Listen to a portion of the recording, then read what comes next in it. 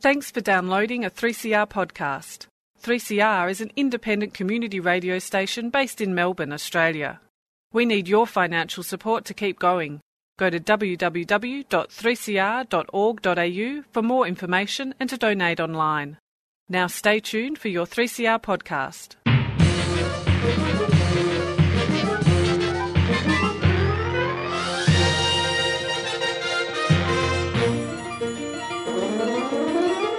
Welcome to another episode of Lost in Science. It is Science on your radio. We are going to talk about it. This is going to be an amazing show, I'm sure, because we've got some great stories for you. My name is Chris.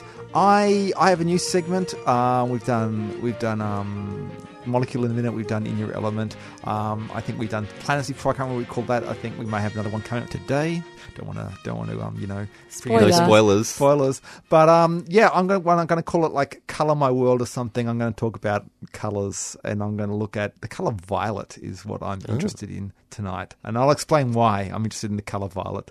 But that's me. It's going to be fascinating. Stu, what do you got for us? Well, we were just talking before we started about whether birds are dinosaurs or whether dinosaurs are birds.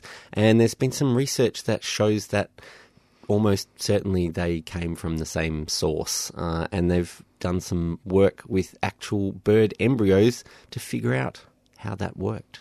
Right. So we're going to find out more about that. Okay, good. I look forward to seeing if we can turn a bird back into a dinosaur. Sounds involved. Yes. Beth, what have you got for us? Okay, look, I'm jumping the gun a little bit, and I am talking about Pluto and the New Horizons spacecraft that will be there in July 14th. So I'm just getting everyone prepared for this. Okay, what if it discovers something that you're not anticipating? Well, look, we need the background knowledge. Okay, so that's good. People can watch it, they can be prepared, they can listen, and they can, sure. Excellent. Well, on with the show.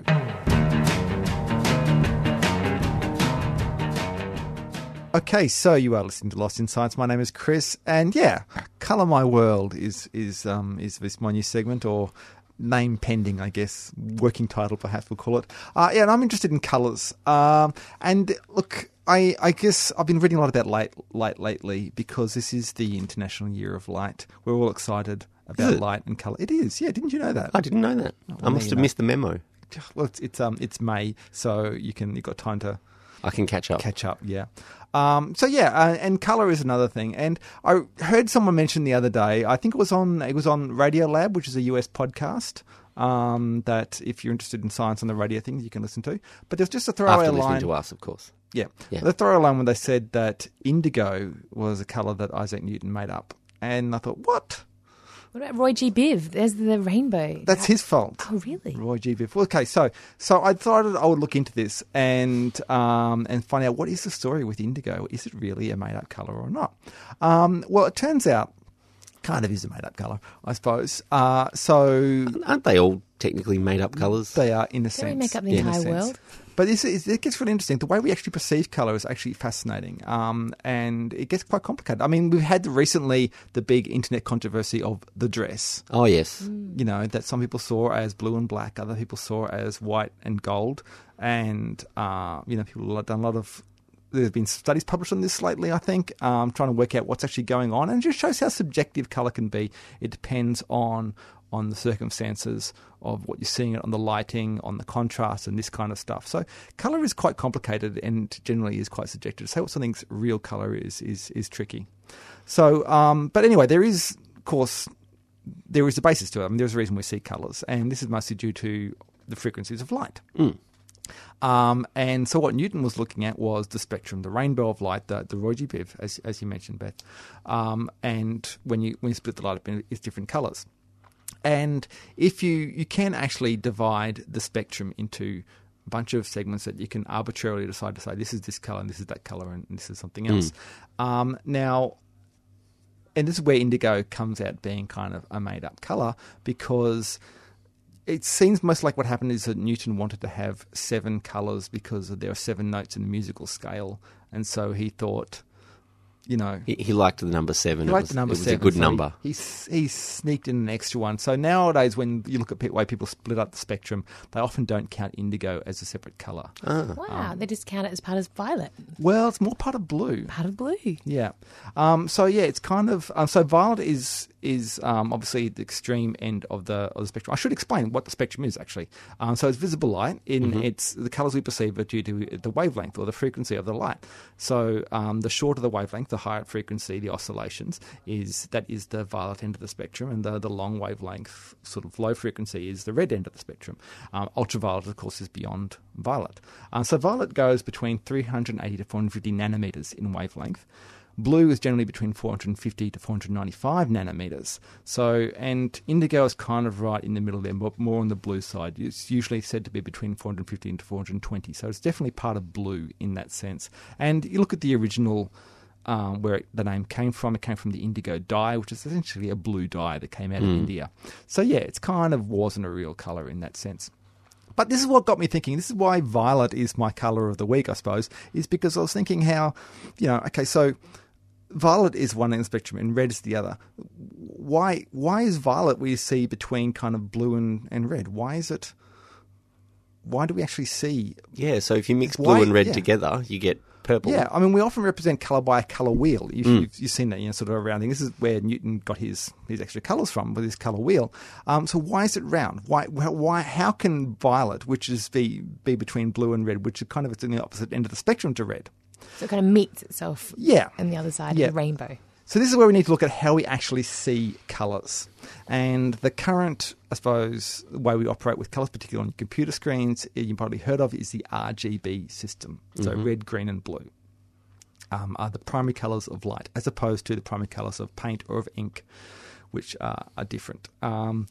So essentially, with our computer screens, we can make up our huge range of colours just by having little LEDs coloured red, green and blue, and the way that we combine them. And these roughly, the way these work is they're roughly corresponding to activating the some receptor cells in our eyes. So we have two types of kind of light receptors in our eyes. There are rod cells, which are kind of rod-shaped, and cone cells, which are cone-shaped, as the name would suggest. And the cone cells are the ones that detect colour. They have pigments in them, and they respond to a range of colours. Now, they don't have a specific colour one specific colour. They kind of overlap a lot. They respond to a different range. But yeah, generally they're there's one is sort of a bit towards the red end, one is the green bit, and one is the blue bit. It's not quite exactly like that, but that's roughly the way we divide them, and certainly that's the way we use our computer screens. What makes it work though is the light hits these pigmented cells, activates them, and then they pass the message down to nerve cells, which are in our retina, and then they interpret them and send them into signals in the brain. But the cells in the retina don't respond to red, green, and blue. They juggle it around and do something different. And this is where it gets complicated. Are you with me so far? You got the red, green, and I'm blue, following. right? Okay. Yeah.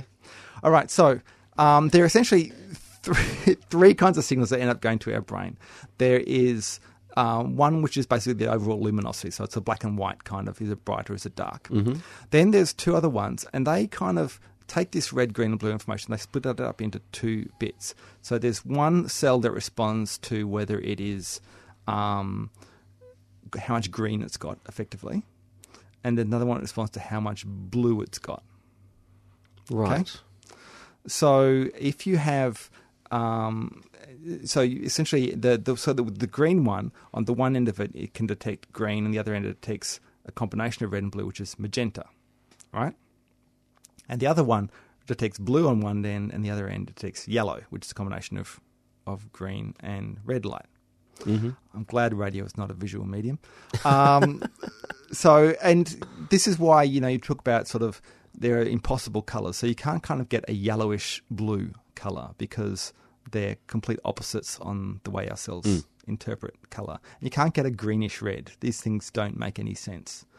So these colours don't work together. And so this explains what violet is. So violet is what you get when there's no green essentially, so you're firing the magenta kind of side of things because there's no green in there, and there's no yellow in there, so you're firing the blue side of things. So it's kind of a combination between the magenta and the blue, and that's why we see violet as sort of a combination between that sort of purplish colour of both the magenta and the blue, even though it's far beyond blue on the spectrum. Does that make any sense? It does. Anyway, It's the machinery of our eyes that make us see It's the machinery of purple. our eyes. Yeah. And it's fascinating that we can do this. Basically, we have this complicated system which essentially is taking light into a spectrum and is essentially turning it into a wheel by looking at these oppositional colours and doing it in a way that can actually help us determine, make some sense out of the world, and how from that we can determine millions and millions of colours. We can, of course, see much more than our computer screens can give us. I'm sure screens will improve one day in the future. There are some people who apparently have 4 different types of cones in their eyes and can perhaps see colours that the rest of us can't. Very mild superpowers. Yeah, very much. They probably not outside the visible spectrum. They could just see more colours within the visible spectrum. So it's very hard to know what that would look like. And how do you know if you can see more colours? Because you'd never know what anyone else can Exactly. see. It's very difficult. You can do a test because they just show you a whole sheet of colours and say, point to the ones that are different. Yeah, that's true. Yeah. Yep. Then there is the mantis shrimp, which has the best eyes in the animal kingdom. It has 16 different cones.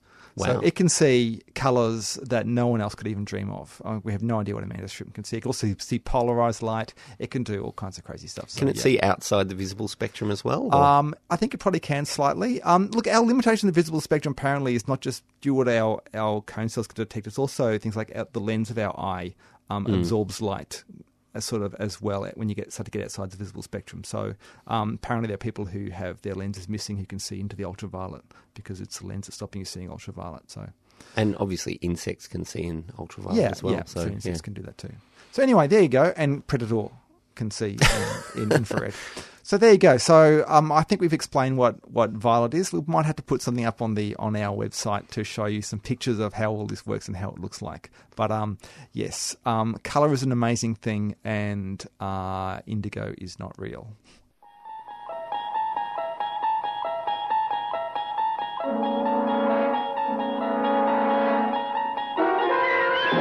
You're traveling through another dimension. A dimension not only of sight and sound, but of mind. A journey into a wondrous land whose boundaries are that of imagination. That's the signpost up ahead. Your next stop. Lost in Science.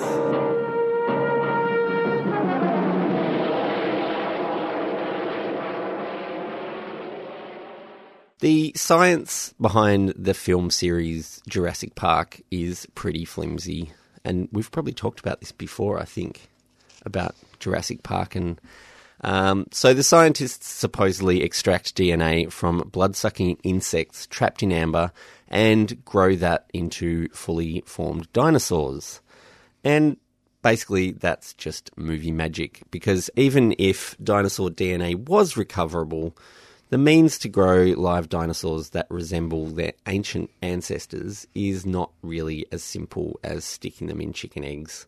I think they used frogs, didn't they, in the movie? They grafted their DNA with frog DNA for some movie-making reason that didn't really make a lot of sense, especially because the frogs were, spoiler alert, sex-changing frogs. That's right, yeah. Which caused massive problems for them down the track. Yeah. But back in the real world, in a recent experiment published in the May edition of the journal Evolution, scientists studying the evolution of bird beaks have accidentally done something not too far removed from growing dinosaurs in chicken eggs. So they set out to understand how birds evolved beaks, which are a defining feature of all birds. All birds have beaks. And it's quite different from the facial structure of all other vertebrate animals. There's no other vertebrates that have beaks. Only birds do. So they first identified all of the proteins involved in the formation of beaks and studied the development of the cranium of birds compared with other animals representing other major vertebrate groups. So mice. They actually looked at mice, emus, alligators, lizards, and turtles. So hang on. What is a beak then? A beak is a structure of the skull. What about a parrotfish? that is not the same as a beak. That's just a funny-looking mouth. Okay. What about those turtles with the snapping kind of... Again, that's just a funny-looking mouth. Right. So a beak is a Carry on. specifically bird thing. Okay. But so what they found was that birds have a specific cluster of genes related to facial development that other animals don't have. And it seems obvious that bird faces come from bird genes, but nobody had really looked into it before, which seems quite unusual. So once they identified the proteins that were responsible for making beaks in birds, they chemically inhibited them at an early stage of embryo development in tiny little fertilized chicken eggs. So before the skull developed, they put these chemical inhibitors in that blocked these bird beak-forming proteins in the embryos. Now, when the treated embryos progressed, they didn't have beaks. But instead, they grew craniums much more like their ancestral relatives and similar to modern-day reptiles. Oh. Like a dinosaur head. Like a dinosaur head.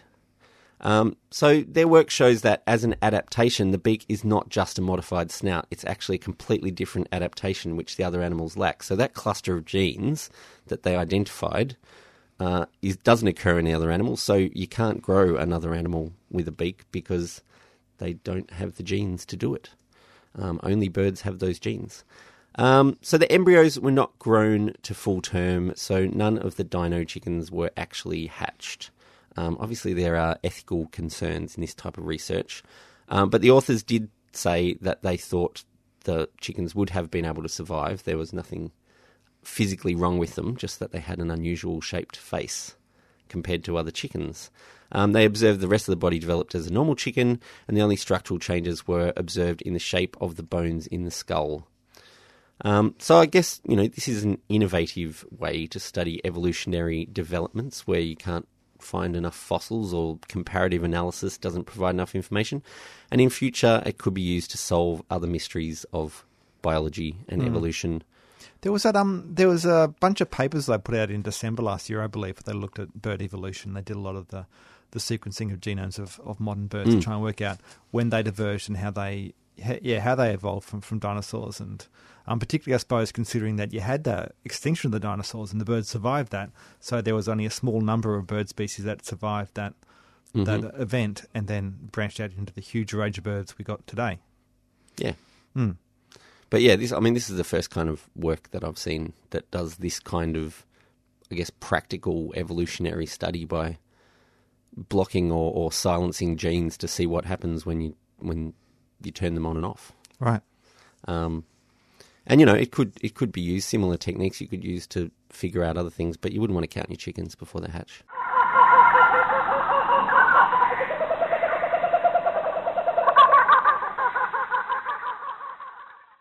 So, NASA's spacecraft, New Horizons, reaches Pluto on July 14, and it will start to send back images of Pluto's surface to us here on Earth.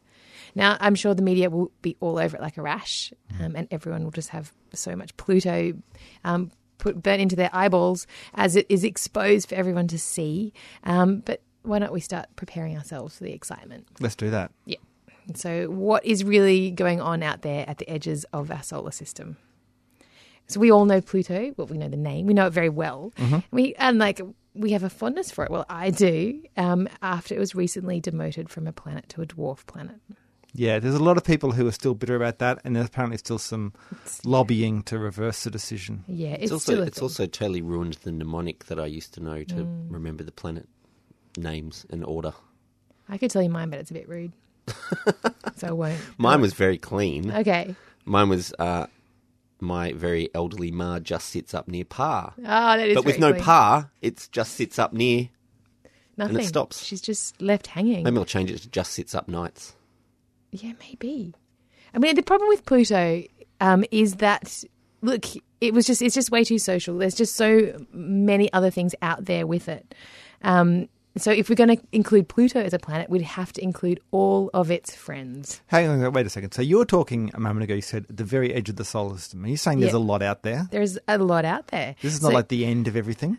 It just keeps going. So after Neptune, there is the Kuiper Belt. So this is kind of like a donut-shaped kind of it's pretty diverse. There's lots of objects in there. Like there's frozen ice blobs, kind of gassy frozen gas blobs, rocky ice chunks, rocky ice dwarf planets, which is Pluto. Yeah. And they're all grouped together in the Kuiper Belt. And there may be hundreds of thousands of icy bodies larger than 100 kilometres across, and maybe trillion, which is quite a lot, comet or more comets within the Kuiper Belt. Wow. And of the bigger objects, they have great names. So there is Makemake. No, don't know that one. There's Quawa, or 50,000 Quawa, it's also known as. I'm kind of confused about that. Haumea. There's a lot going on. There's Eris. Eris, exactly. And Sedna. Sedna. So just because something's got a name doesn't mean it's a planet. Well, that's the thing. So one of the definitions of planet is that it has cleared its kind of area due to, I guess, gravity of other objects, other objects nearby. And so Pluto has not done that. There is all these objects kind of with it in the Kuiper Belt past Neptune. Mm-hmm. So this is why it is not a planet according to the definition. It is but a dwarf planet, which is, I guess, something. Dwarf planet. You have to draw the line somewhere, You do. essentially, yeah. So we could have, we could be hundreds of thousands of planets in the solar system, which would be very confusing to make a mnemonic for yeah. it. Who's your ma Really. going to sit up with then, Stu? Who's going to sit up Well, with? everyone. Yeah. So science is all about drawing boundaries around things. So we've Yeah. got to get to it, and this is a good example Yeah. of it. Even though you're right, it's hard to draw the line. It's pretty. What is a planet? I don't know. And so New Horizons is kind of rushing towards Pluto because some of these planets, including Pluto, have an atmosphere that freezes and kind of collapses onto them when it is away from the sun. So when Pluto's orbit draws it away from the sun, its atmosphere freezes and Because collapses. it's on a funny orbit, isn't it? Yeah, it is on a funny orbit. So I think it's sometimes closer than Neptune to the sun.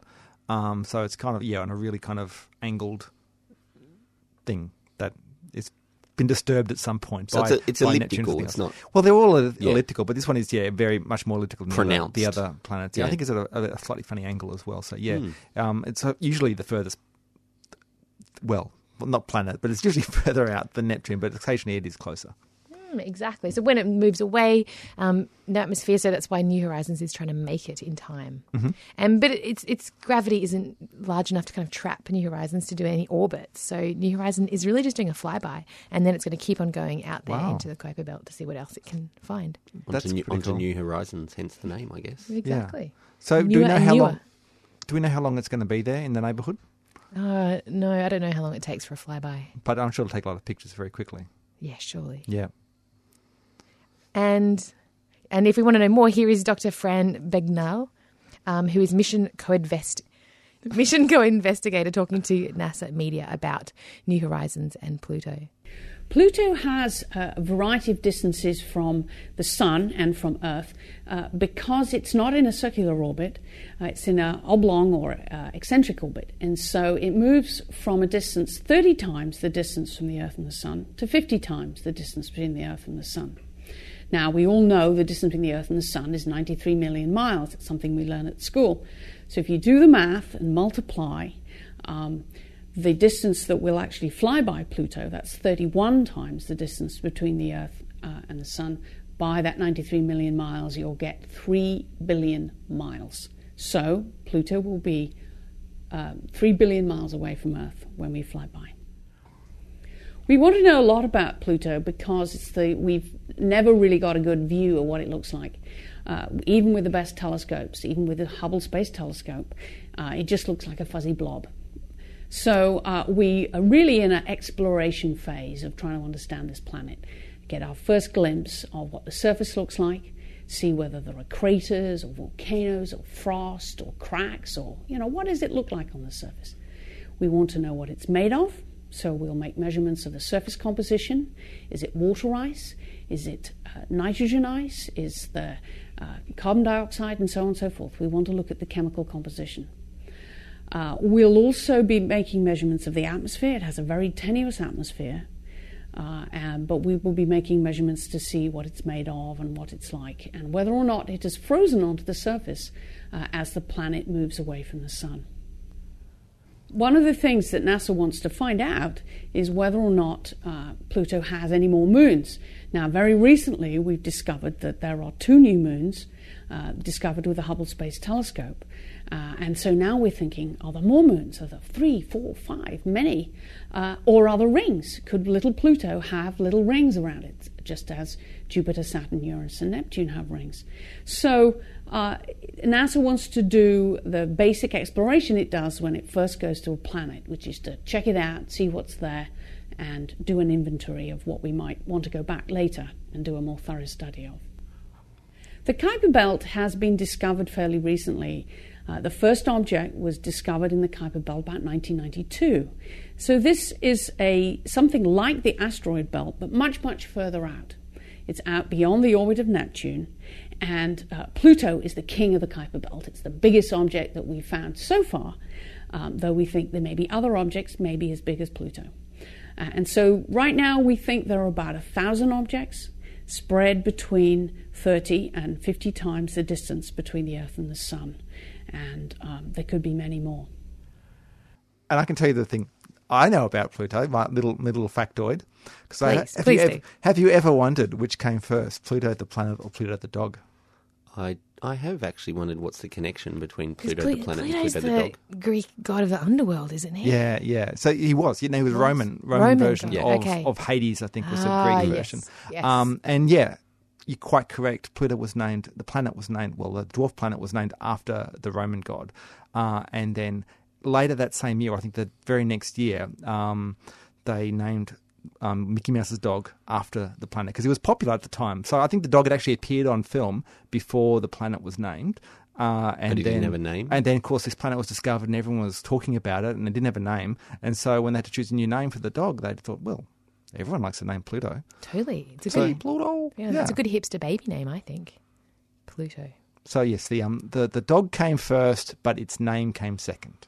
All right, that's it for another episode of Lost in Science, and that's it for a while from Beth, who I believe is leaving us for a bit. I am indeed. I'm going travelling, and I may send something back from Europe while I'm there, any interviews. So I may be in touch. But yeah, it's been lovely. Thank you for listening. Yeah, well, and it's been great having you here. And I don't know who's going to tell us about the antimicrobial apocalypse. I know. With you guys. I was pretty obsessed by that. Yeah, well, the microbiome, I'm sure it'll carry on. But yeah, there's some great science in Europe. I'm sure you'll find some great things on your travels. I will. Thank you, Chris.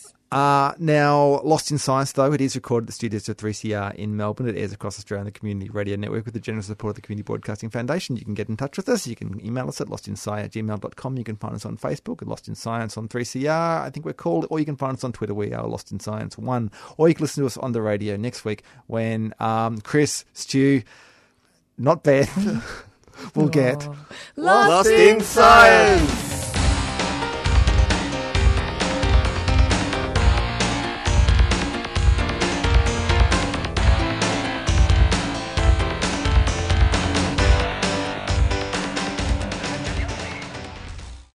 Thanks for listening to a 3CR podcast.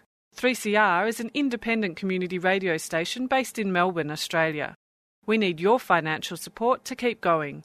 Go to www.3cr.org.au for more information and to donate online.